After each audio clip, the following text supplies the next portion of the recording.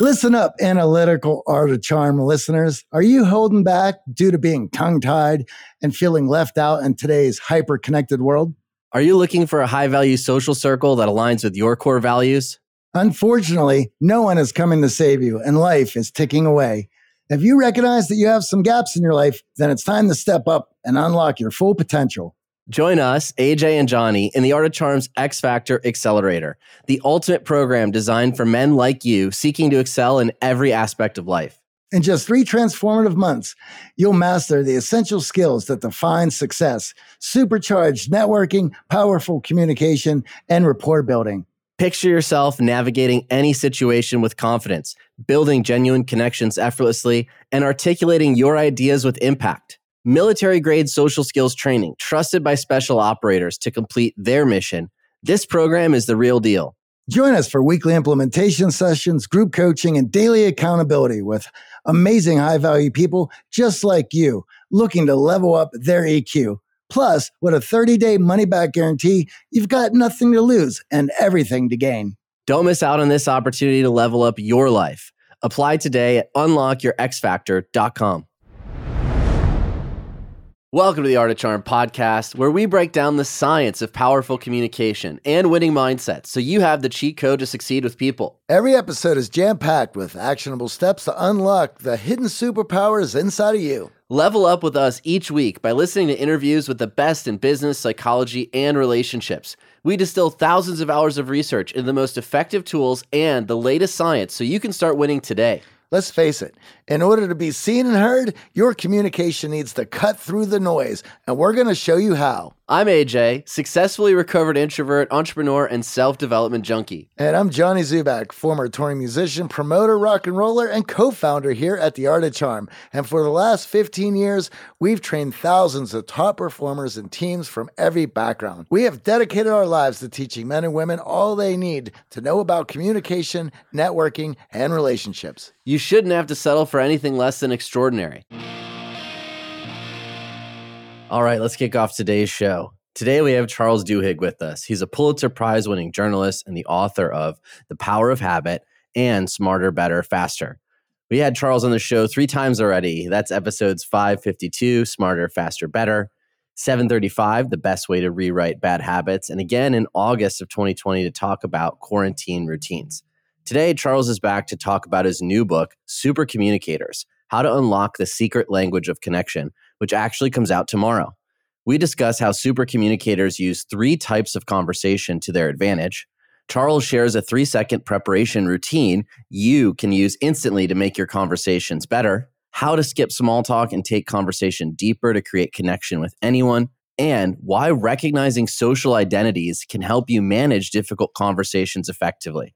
Nice to have you back on the show, Charles. It's been a while, but again, you have a new book coming out, and this one is even more aligned with what we talk about on this show. And this book is called Supercommunicators, and I'm excited. Well, AJ and I both are excited to dive in. So why don't you kick us off and let us know, with all the books you've written, what was the genesis of this one? Well, about a decade ago, I wrote this book, The Power of Habit, right? And it's about how we build habits in our lives and how we can improve our habits.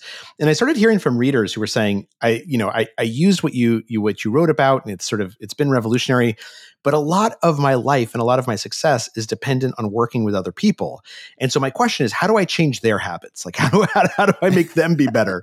Which, of course, is not really a question anyone can answer. And then I actually had this thing happen in my own life, which is I fell into this pattern with my wife where I'd come home from work and it would be like a long day and I'd be complaining about my boss. And she very reasonably would offer some advice. She'd say, like, why don't you take them out to lunch and you can get to know each other better? And instead of being able to hear what she was saying, I would get even more upset. And I'd be like, what? You're supposed to have my back and you're supposed to be outraged on my behalf. And then she would get upset that I was upset.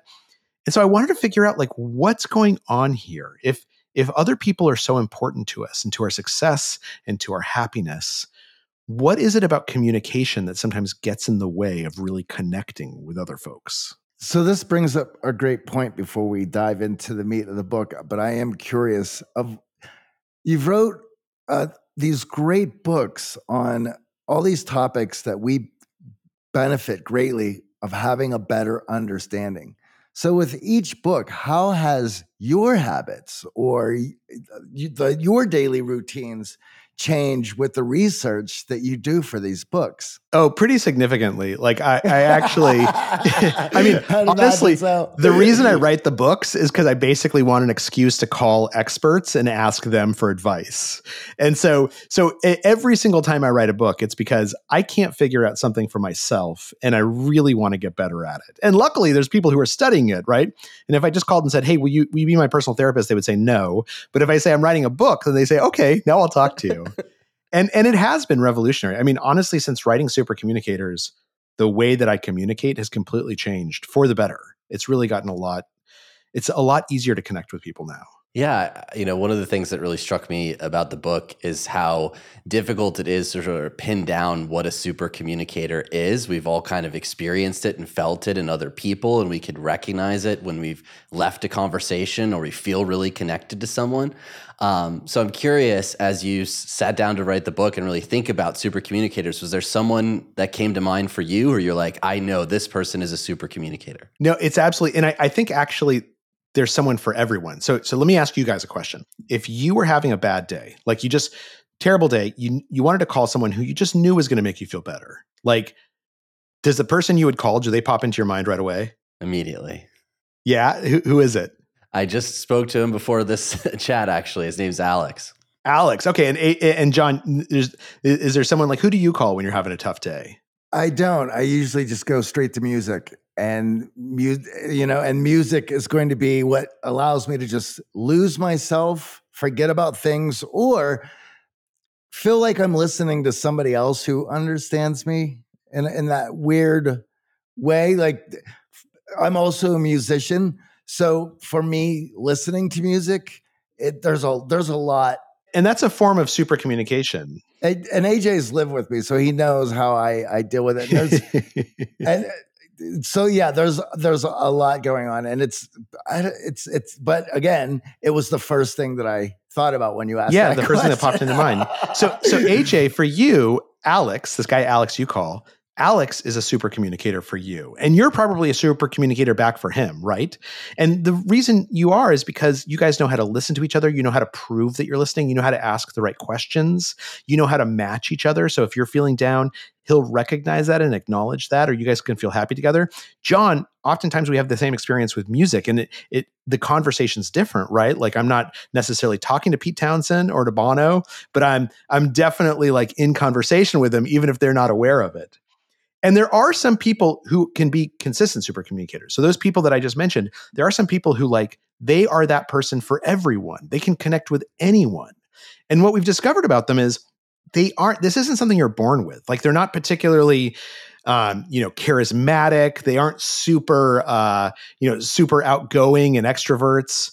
It's just a set of skills that we can learn about how to communicate better. And when we do that, other people want to communicate with us more. They want to bring us into conversations. And that's really, really meaningful. In reading the book, this idea popped into my mind that I couldn't shake. And then, of course, as I'm going through the book, I kept coming back to this idea. Now, when I was younger and YouTube was all the rage and I was doing a lot of searching on there, I like to listen to lectures and different ideas and stories.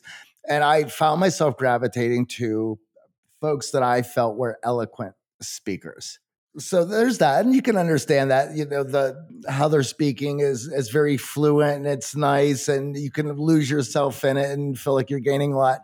But as I have gotten older, I found myself listening more so to people that I feel that have my background, who may not be the more eloquent speaker, but the way that they communicate just makes me feel more comfortable speaking to them. Yeah, no, I think and my guess is what's happening there is authenticity. So there's a couple of things that consistent super communicators do that we know is what makes them so successful. The first thing is they ask a lot of questions. They ask like 10 to 20 times as many questions as the average person. Another thing that they do is they try and figure out what kind of conversation is happening. And there's basically sort of 3 big buckets that conversations fall into, and they try and match you and invite you to match them. But the other thing that they do is that they try and be authentic.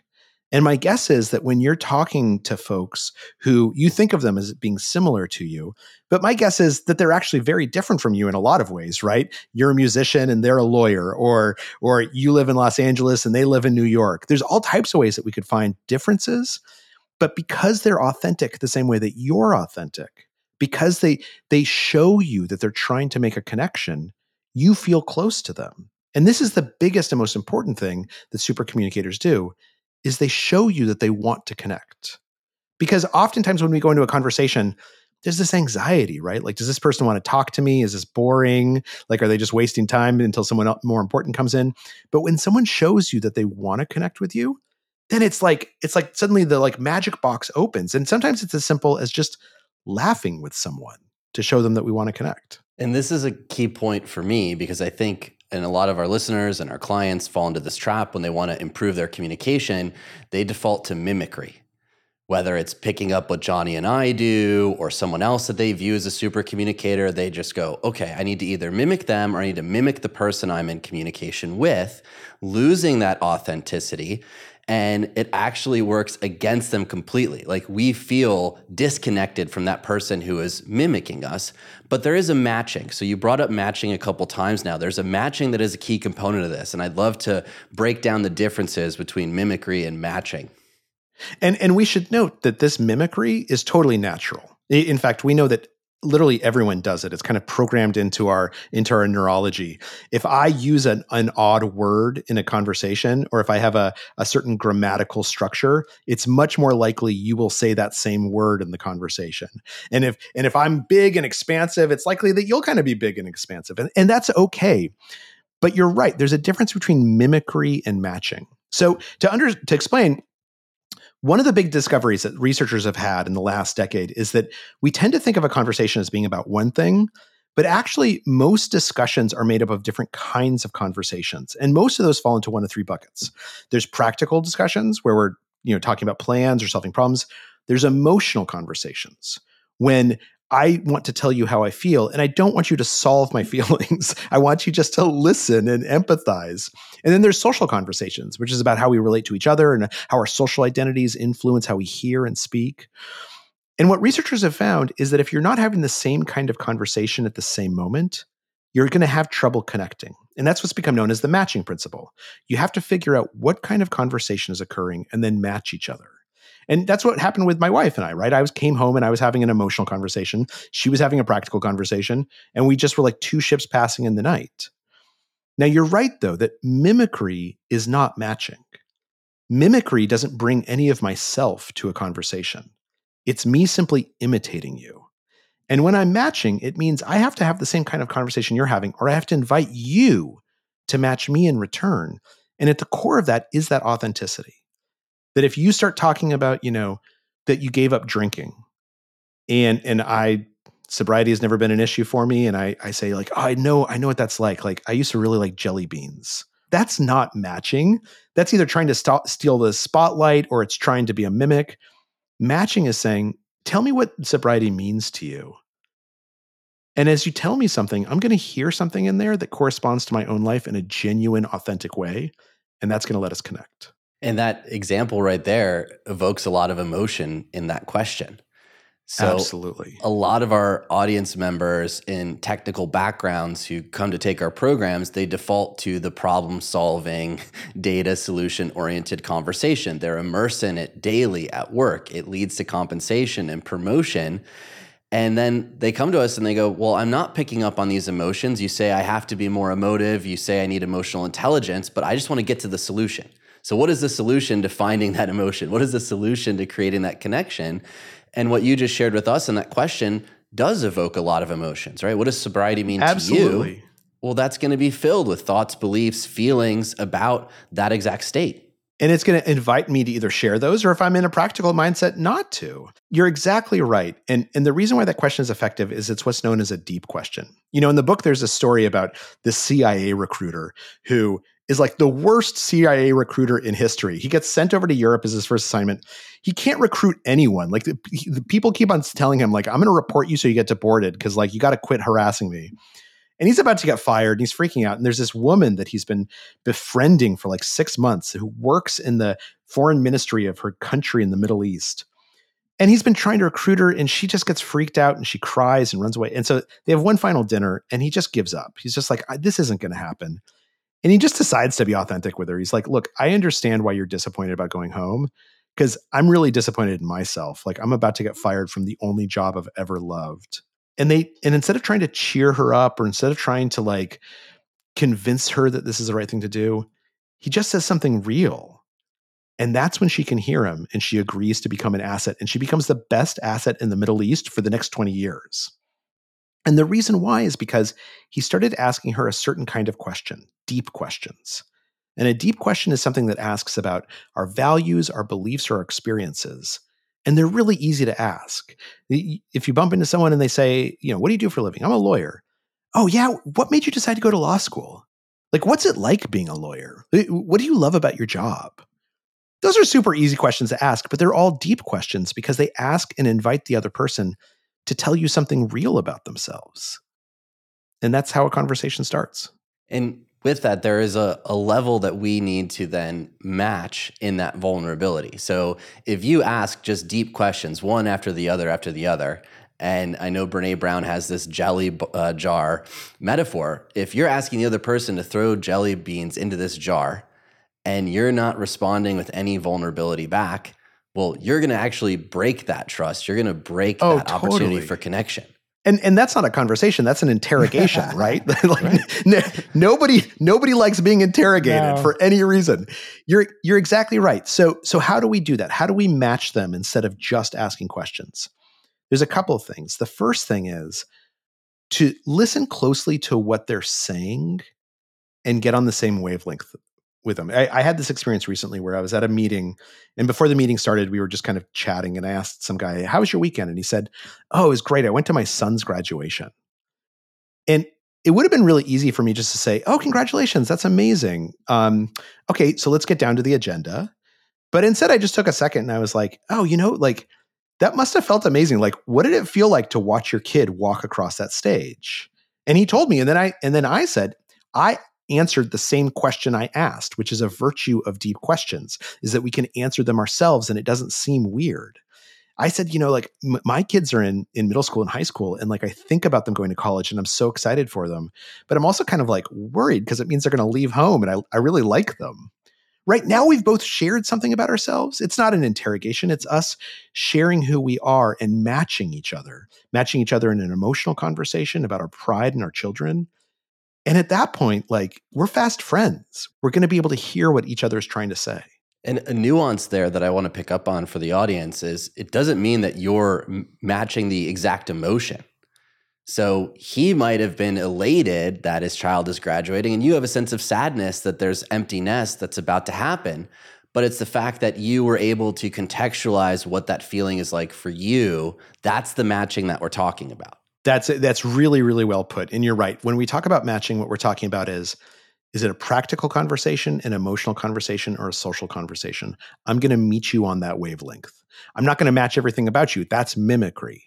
But if you indicate to me that you're sort of you're thinking about emotional things, like to ask and to share something emotional about myself, even if it's very different, that feels like we're connected. Yeah, it can be tricky when we, again, want the formula. We want the shortcut to the solution. And oftentimes we'll default to, oh, you said you were happy. Now I'm going to share a time that I'm happy. And look for those connections, which can actually be disconnecting if you guess the emotion wrong, or you then change the subject completely to you. Or you steal the spotlight. It's even worse when someone says something sad and then you come in with your own, right? It was a tough weekend because my aunt passed away.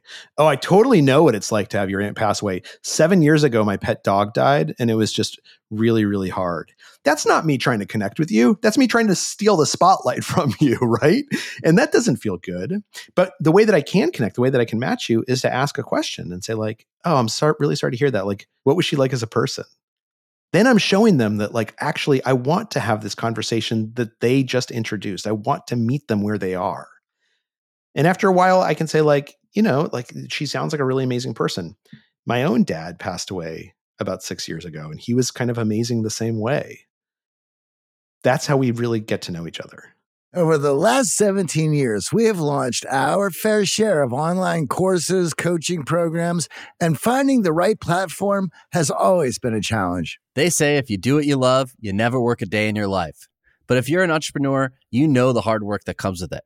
That's why you need Kajabi. Kajabi makes it easy to run your entire online business from one platform so you can focus on what you love, creating. Kajabi is the ultimate all-in-one platform that helps creators and entrepreneurs build successful online businesses by unlocking predictable, recurring revenue. No matter your niche, Kajabi makes it easy to turn your skills, passions, and experiences into enriching online courses, exclusive membership sites, subscription podcasts, thriving communities, personalized coaching, and more. The best part? Kajabi doesn't cut into your revenue because everything is owned and controlled by you.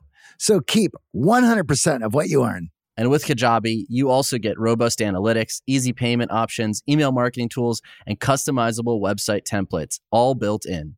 You don't even need a huge audience to make sustainable income. There are thousands of creators on Kajabi making 6 and 7 figures with less than 50,000 followers. Right now, Kajabi is offering a free 30-day trial to start your business if you go to kajabi.com/charm. That's KAJABI.com/charm. Go to kajabi.com/charm and join the creators and entrepreneurs who have made over $7 billion. Johnny, we know if you listen to the show, you are driven. In fact, we're driven by the search for better. But when it comes to hiring, the best way to search for a candidate isn't to search at all. Don't search, match with Indeed. If you need to hire, you need Indeed. Indeed is your matching and hiring platform with over 350 million global monthly visitors, according to Indeed data, and a matching engine that helps you find quality candidates fast. Ditch the busy work. Use Indeed for scheduling, screening, and messaging so you can connect with candidates faster. And Indeed doesn't just help you hire faster. 93% of employers agree Indeed delivers the highest quality matches compared to other job sites, according to recent Indeed survey. We have hired a lot of team members over the last 17 years. Going through endless resumes, well, that's a time sink. But you know what else is a time sink? Interviewing endless people, because they're all going to give you the best face forward. That's why we love Indeed, leveraging over 140 million qualifications and preferences every single day. Indeed's matching engine is constantly learning from your preferences. So the more you use Indeed, the better it gets. Join more than 3.5 million businesses worldwide that use Indeed to hire great talent fast. And listeners of this show get a $75 sponsored job credit to get your jobs more visibility at Indeed.com/charm. Just go to Indeed.com/charm right now and support our show by saying you heard about Indeed on this podcast. Indeed.com/charm. Terms and conditions apply. Need to hire? You need Indeed. And for our clients, they usually work in analytical fields, as AJ was saying. So they're in their head a lot, working things out. And so when it comes to connecting with people, we're already programmed to be able to do that. We're social creatures. But in order for that to activate, we have to work on our presence. And if you work in an analytical field, which you are very comfortable being in your head, you have to learn how to be present. But all of the keys to be able to make these connections, you have in you. But if you spend all of this time in your head, those muscles aren't being used.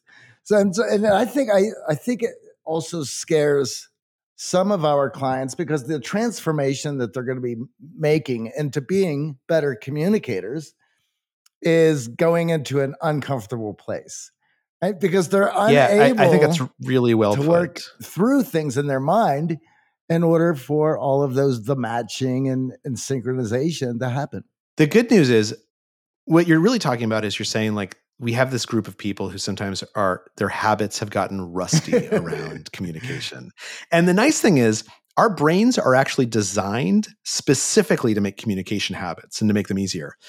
If you think about it, communication is Homo sapiens' superpower. It is the reason our species has succeeded so well. It's the way we're able to form families and then villages and then nations.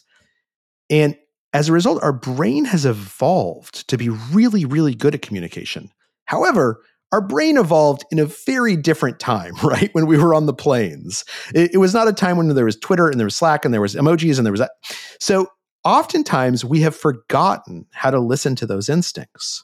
And what supercommunicators do and what the book does is it says, look, here's a list of exercises you can do, and it's going to reawaken those instincts. It's going to reawaken those habits. Because once you get into the habit of asking deep questions, it's going to feel very, very natural. Like you're going to think back and be like, didn't I do this all the time? Like this is just how I am, because our brain is designed to do that. Well, this is why I love it so much, because with some simple tools, they're going to see their communication skills skyrocket. And all they need is that guidance in order to use those tools to unlock that, because it's there, it's inside of them. But you brought up an interesting point, and this is the other thing that I was thinking about in reading the book that kept coming up, which is we're now finding ourselves going from in real life to the virtual world and asynchronous communication and communication that is not guided on being present, right? We're now chatting with somebody who may be chatting with 500 people at the same time and thinking that there's an actual connection because they answered my chat, right? But at the same time with that, our communication in that virtual world is getting more and more prolonged.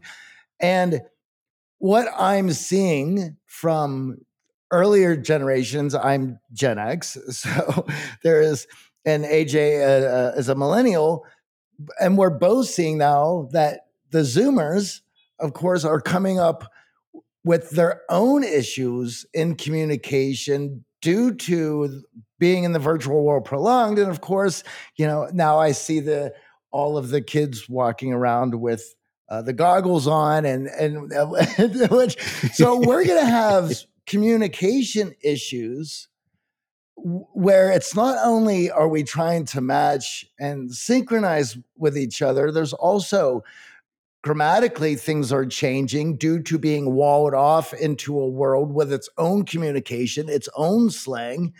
And signals are missing when we look at nonverbal communication and some of the subtleties that go along with listening. And in those worlds, it speeds up the process of communication where it evolves into its own thing. That's exactly right. And I saw this very dramatically. One of the chapters in the book is about this experiment where they brought in a bunch of gun rights enthusiasts and a bunch of gun control activists. And they taught them basically some techniques for face-to-face communication. Most importantly, this thing called looping for understanding to prove that you're listening to each other. And it was fantastic. People walked away saying like, I never thought I'd have a conversation like this with someone that I saw as an enemy. And then they set up a private Facebook group for them. And everyone goes on the Facebook group to start chatting, continue the conversation. And within 45 minutes, they're calling each other jackbooted Nazis. Yep. It was like immediate, right? And so there's an interesting question. What's going on there? Like why? And I'll say I'm Gen X too. And I love Gen X rules. So sorry, AJ. Millennials are great too. I have kids who are Zoomers. And so I see this with them. One of the things that's happening is that we tend to forget that different forms of communication have different rules. And it's particularly easy to forget that now. A favorite example of this is that about 100 years ago, when telephones first became popular, there were all these studies saying no one will ever have a real conversation on the telephone because they can't see each other. And what was interesting is if you look at the transcripts of early telephone conversations, they were right. People would basically have these like stilted, weird conversations. They didn't know how to do it. Now, of course, by the time you and I and AJ, by the time we were teenagers, we could talk for like 7 hours a night on the phone. And it was the most meaningful conversations of our lives. That's because we learned the rules for phones are different from the rules for face-to-face. And in fact, even though you're not aware of it, when you're talking on the phone, you'll over-enunciate your words. You'll put more emotion into your voice because you know that the other person can't see you. The thing is, when we go online, the same thing happens, but sometimes we forget to do it. Telephones have different rules than speaking. Email has different rules than telephones. Texts have different rules than emails. Sending like a snap with a bunch of emojis has a different rule than a text and a Slack and an X and a Y and a Z or tweet. And oftentimes we're so busy, we're so overwhelmed that when we sit down to write that email, we forget to remind ourselves of what the rules for email are. And we say like, oh, I can hear the sarcasm inside my head. And if I was speaking, you could hear the sarcasm. But when I type it out, I forget that you can't hear that sarcasm. And so you read it as being serious and suddenly you're upset. And what we find that super communicators do, particularly with the online education or communication, is that they just take half a second to say to themselves, I'm sending a text instead of an email. How is a text different? And once we start doing that, it becomes very automatic. And then we become like our kids and we learn how to do it just intuitively. And that's the thing. This communication, we've now like quadrupled the forms of communication just in this conversation we've talked about here, sending photos with emojis and Vision Pros.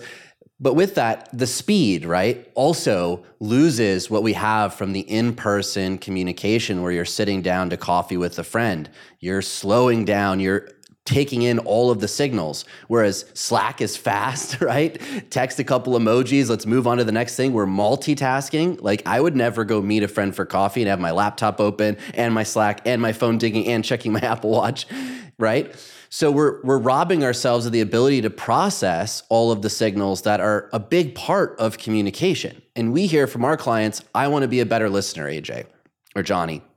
And I laugh because it's like, well, we already know you're a great listener. You listen to the podcast and now you're here on our doorstep. Like you tell me you listen to the podcast over and over and take notes on what we're sharing and you tell me your favorite guests. So I know you're listening. You already have the skills to listen, but we're distracted. We're not paying attention in these key moments that super communicators slow down, recognize that those things get in the way of communication and become more present to be better listeners.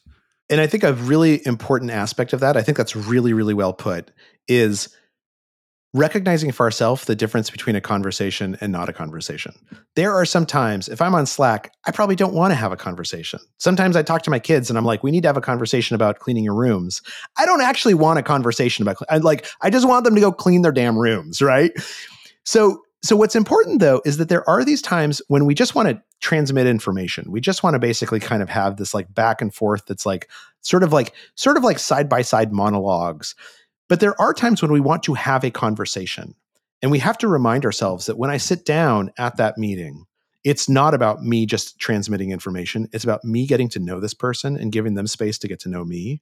When I go to coffee with my friends, it's not about us getting caught up on every single thing in each other's life. It's about us having like a real conversation, even if it's just on one topic. And reminding ourselves before we go into a discussion, this is a conversation versus this is something where we need to exchange information. That's really powerful. And that's something that super communicators do. And it becomes a habit. Well, one point before we get into what you've learned in the research for this book is 30 years ago, maybe the getting together with somebody for coffee would be more indiscriminate. It's like, oh, I need to get out of the house. You're going to go out. Or let's meet up for some coffee.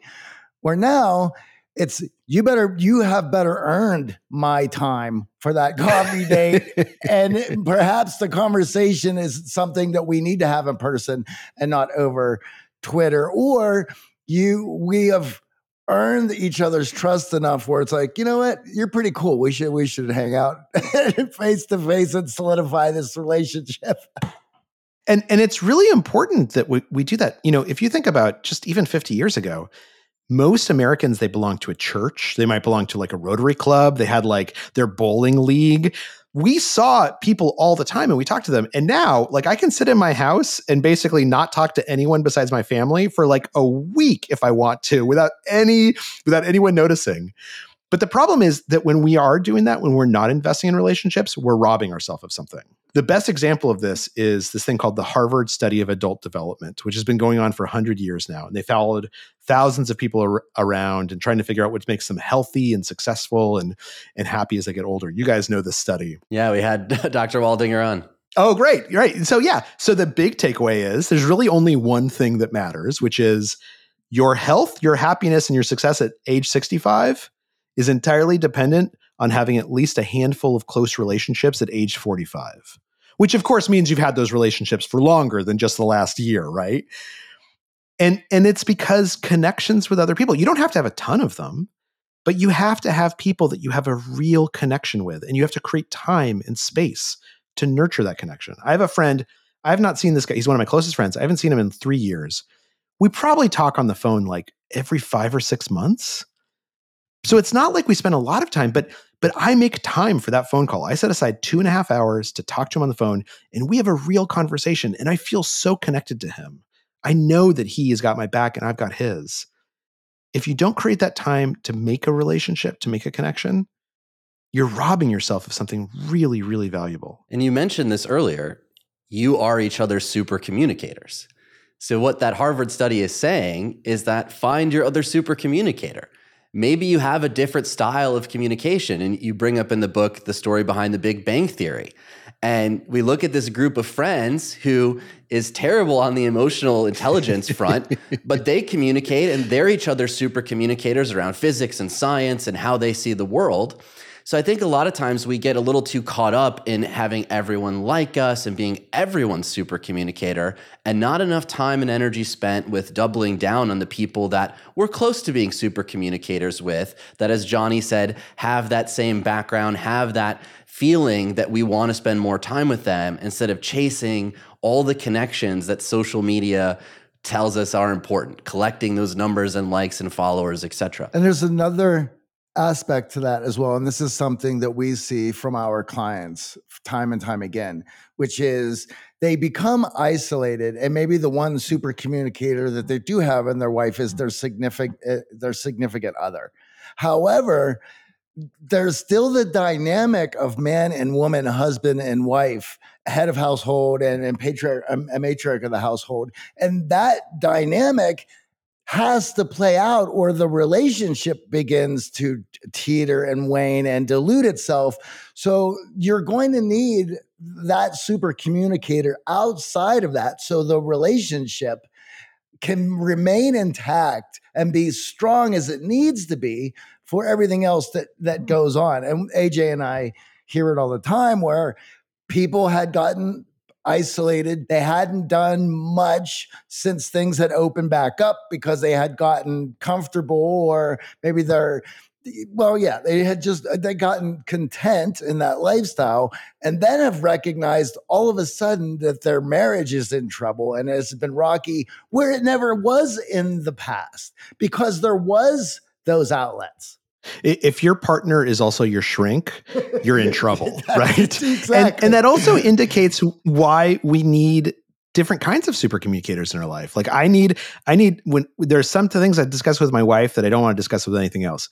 But when I want to talk about politics, I call my friend Greg. When I want to talk about business, I call my friend Donan. When I want to talk about sports, I have like 1,000 different people I could call, right? Depending on who's up and who's down in the leagues. But the point being that the reason why each of those relationships work is because we actually want to connect with each other. We show we want to connect with each other. And more importantly, we ask each other questions. We prove that we're listening. And that's really, really important. You had mentioned before sort of this example of this experiment with these gun advocates and these gun control folks. And the thing that made the big difference face to face was this technique called looping for understanding. And it's built on this theory that we've been talking about fun conversations, but sometimes we have tough conversations, right? Sometimes we go in and we just know, like, I'm not looking forward to this because I disagree with this person, or I'm going to have to sit next to my uncle at Thanksgiving. And so we get anxious about it. And in those conversations, what happens is in our head and their head, there's this little suspicion that this other person isn't listening to me. They're just waiting their turn to speak, right? Whether we want it to there or not, it's there. So what we have to do is we have to overcome that. We have to prove that that's not right. And the way to do that is to looping for understanding has 3 steps. Number 1, ask a question, preferably a deep question. Number 2, repeat back in your own words what you just heard the person say to show them that you've been processing it. And step number 3, and this is the one people usually forget, ask if you got it right. And when you do that, you prove to that other person, I am listening to you, but you also hack your own brain. Because sometimes we want to listen, and we just get too inside our heads, as Johnny just said. Like you say something, and I start like coming up with counter arguments in my head, and suddenly like 3 minutes have passed, and I don't know what you. But if my assignment for this conversation is to be able to repeat back to you what you're saying, I'm hacking my own brain to pay close attention to you and to put those other voices out of the way. There's another interesting point to that, as well, with more of a question of sometimes I will ask people to define a word that they're using to make sure that we both understand that word on the same page. Due to being walled off in all these different communities, communities use words differently. And a better way of understanding people is if I hear one of those buzzwords, like, hey, I know that you just used this word. I have a working definition, or we use it in-house as well. I just want to make sure that we're on the same page as we move further in this conversation. Can you let me know how you are using it? I'm sure they appreciate that so much, right? Because you're exactly right.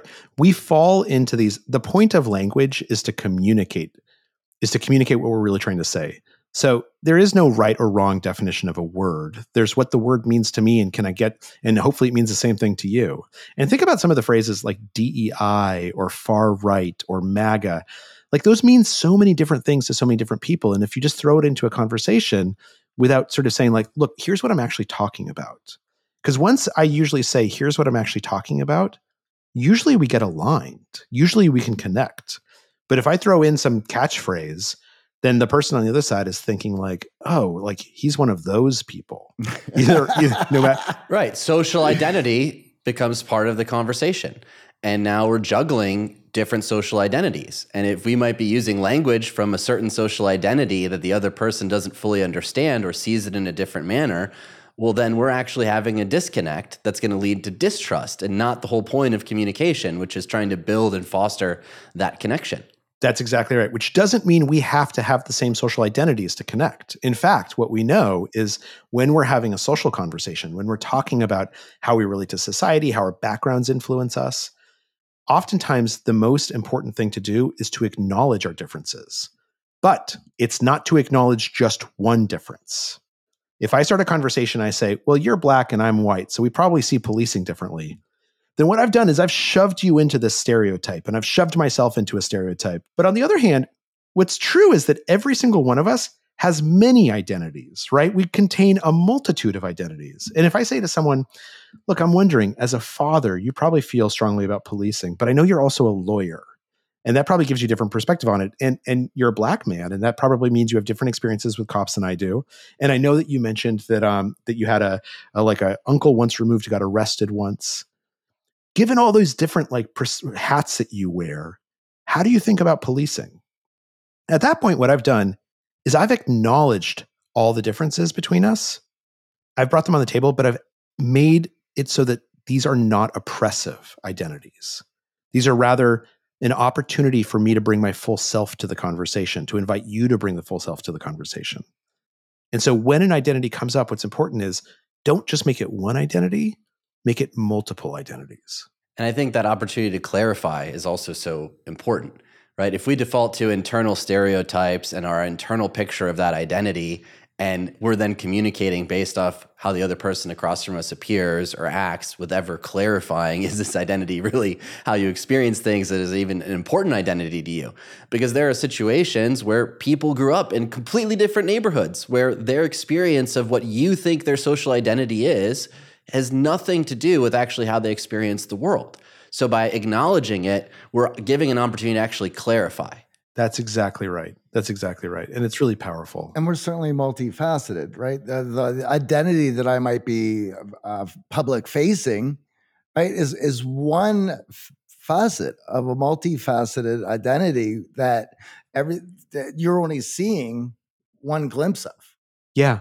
And when we only see that one glimpse, that's when we fall into stereotypes. Like, Johnny, you're a musician.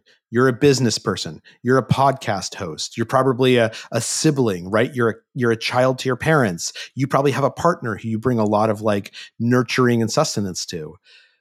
All of those are who you are. And if I just say, oh, Johnny, as a white guy, what do you think about this? It doesn't give you a chance to bring your full self. And it makes you feel like I've unfairly niched you into a stereotype that doesn't really apply. Well, and why would I want to speak for all white people? Exactly. I know I'll do my best, but that's a large task. Conversation. It's a large task. I don't want to upset anybody, but I'll do my best. Now, we started this conversation with you being vulnerable and sharing communication with your wife. and how you're having two entirely different types of conversations, and that was leading to miscommunication. I'm curious, after researching the book, talking to all of these researchers and professors around communication, how do you now suss out, or what do you use to actually realize and recognize, oh, I'm having this type of the three types of conversations? So the first thing that I do is I just ask questions, hopefully deep questions. Like take me and my wife. Now, when we start that conversation, she or I will very often say, look, do you want me to help you solve this problem, or do you just need to vent and get this off your chest and you just want me to listen?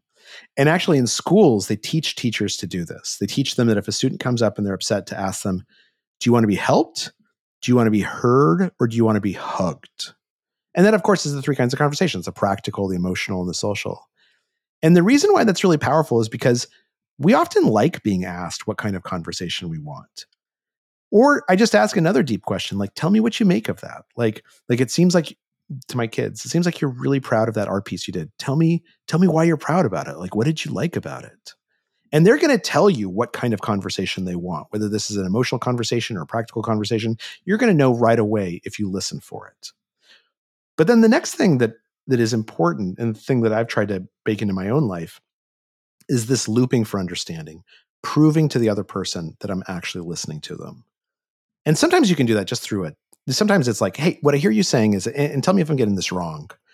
And sometimes it's just asking a follow-up question that like clearly shows I was paying attention to what you were just telling me, and I want to draw on that. Those two things, asking deep questions, proving that you're listening, they're really powerful. And what happens is that when we use those techniques, the other person wants to listen to us more as well.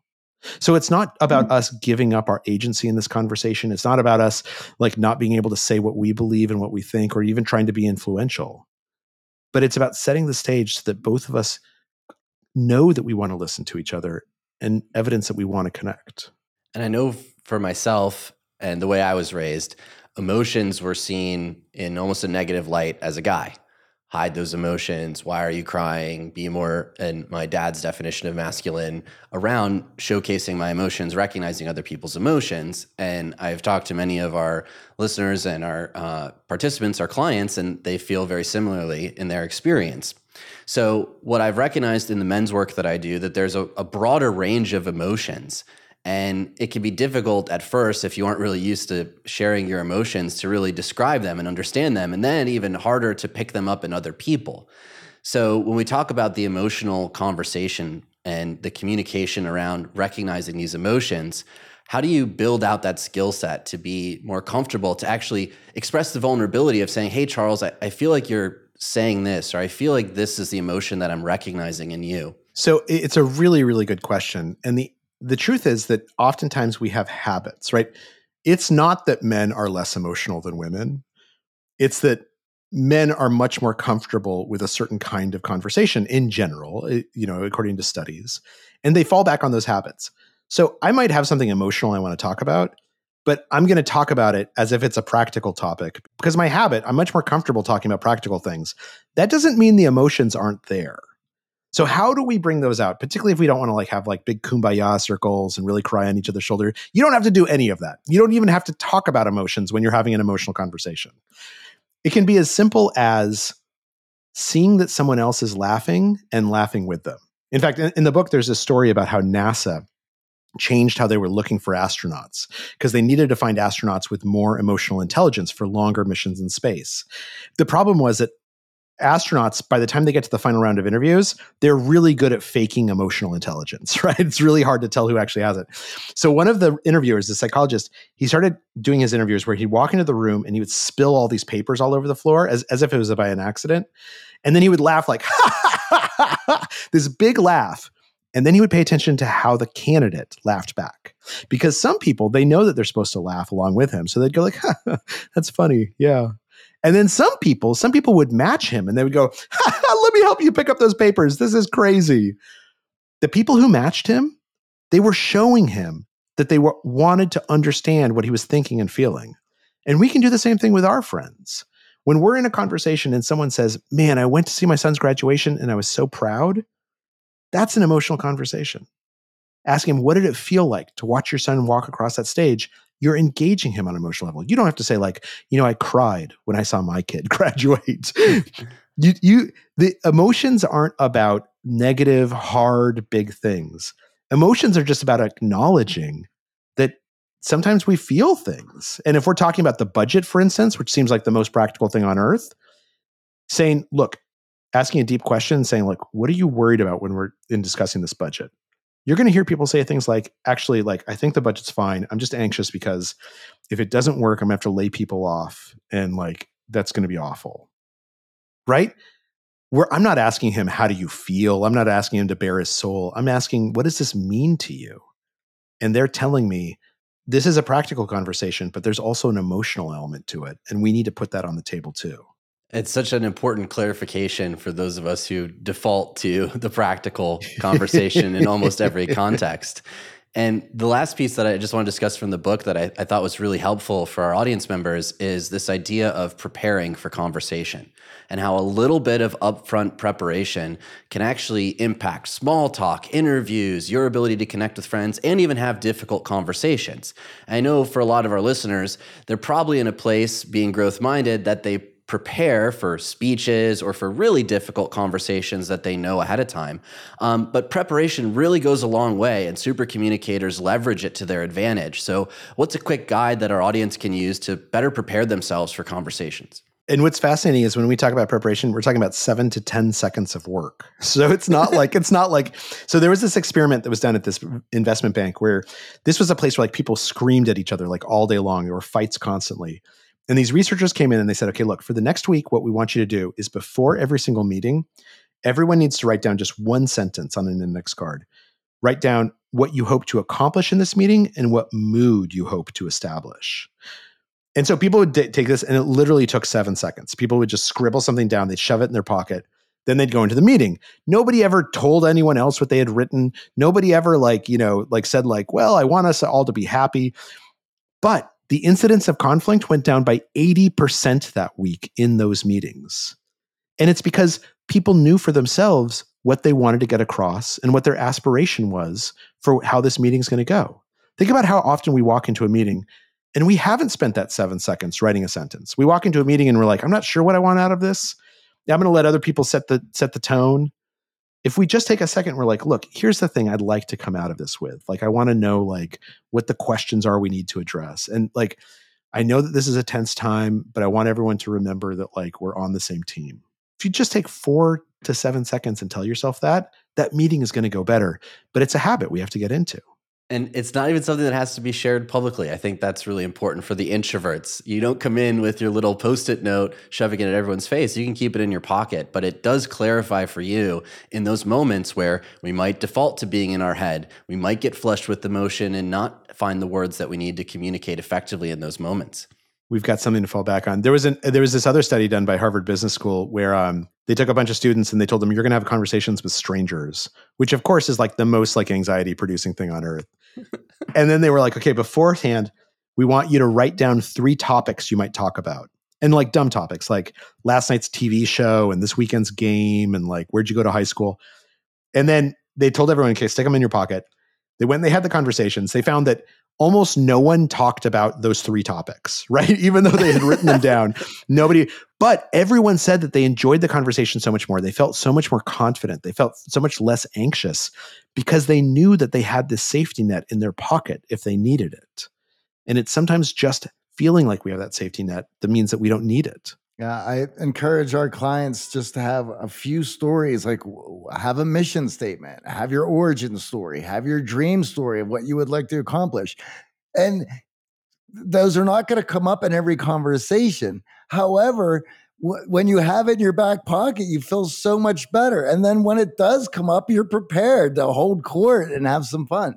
Absolutely. Particularly if you're focusing on making it authentic, right? I'm not trying to shoehorn my mission into this conversation, but like we're talking about our company's values, and like the fact that I can recite our mission is pretty impressive. Thank you for stopping by, Charles. As always, a fun conversation. Where can our audience find out more about this latest book? Yeah, so it's called Supercommunicators. It's on sale now in all the bookstores where you normally go. And if you want to get in touch with me, if you just Google my name, Charles Duhigg, I'm the only Charles Duhigg on earth, or The Power of Habit or Supercommunicators, my website will come up. And I'll mention that on my website, I actually list my email address, which is charles@charlesduhigg.com. And every email I get from a reader or a listener, I respond. I read it and I respond to it. Because I feel like, again, like, connections are what matter. And if someone's going to take the time to reach out to me, I want to honor that and reach back out to them. So if anyone has any like thoughts or suggestions or insights of your own, charles@charlesduhigg.com, I can promise you I'll see it. And I would encourage you to buy Supercommunicators. Thank you, Charles. We're excited for your next book. Thanks, guys. Have a great day.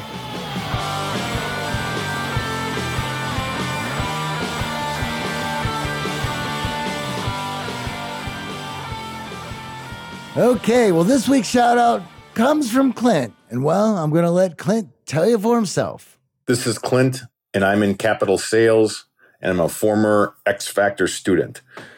I joined X Factor because I felt I needed more personal and professional growth. I considered myself successful in my career, but when it came to having conversations with customers, I felt I wasn't building relationships to their full potential. I then started noticing I was having similar shortfalls in personal relationships. Additionally, I felt a confidence void in certain situations, and I was hoping I could improve on that as well. Through the work I did at X Factor and the Core Confidence course, I was able to improve on both of these areas of my life. Since completing the X Factor, I've transitioned to a new position, and the skills learned helped me securing an approximate 30% increase in pay. So to any guy who considers himself a driven individual, but feels he's not quite achieving all he thinks is possible in his current situation, I'd say look hard at joining X Factor. It sure did great things for me. Thank you, Clint. It was an honor and a pleasure to work with you. And I look forward to seeing you at some of our functions in the future. Thank you. Now, if you've listened this far, my guess is because you want more out of life and to finally succeed at work, love, and life. And if that's the case, then join us, the Art of Charm team, and hundreds of other people just like you who are experiencing breakthrough conversations, supercharging their confidence, and growing an incredible network inside our world-famous X Factor Accelerator program.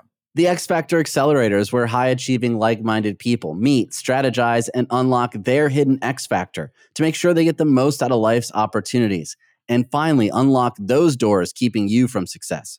Weekly implementation sessions with opportunities to practice your conversation skills, rapport building, supercharge your charisma through powerful communication, and unlock the charm to attract the right people in your life. Imagine what you can accomplish with coaching and mentorship from the Art of Charm. What are you waiting for? Join us today at unlockyourxfactor.com. Now, before we head out, could you do us and the entire Art of Charm team a huge favor? Head on over to your favorite podcast player and rate and review the show. It'll mean the world to us, and it lets others find the show. And before we head out, a huge thank you to our producers, Michael Harold and Eric Montgomery. All right, everybody, go out there and have a wonderful week. Yeah, I remember you. You were a bad boy. You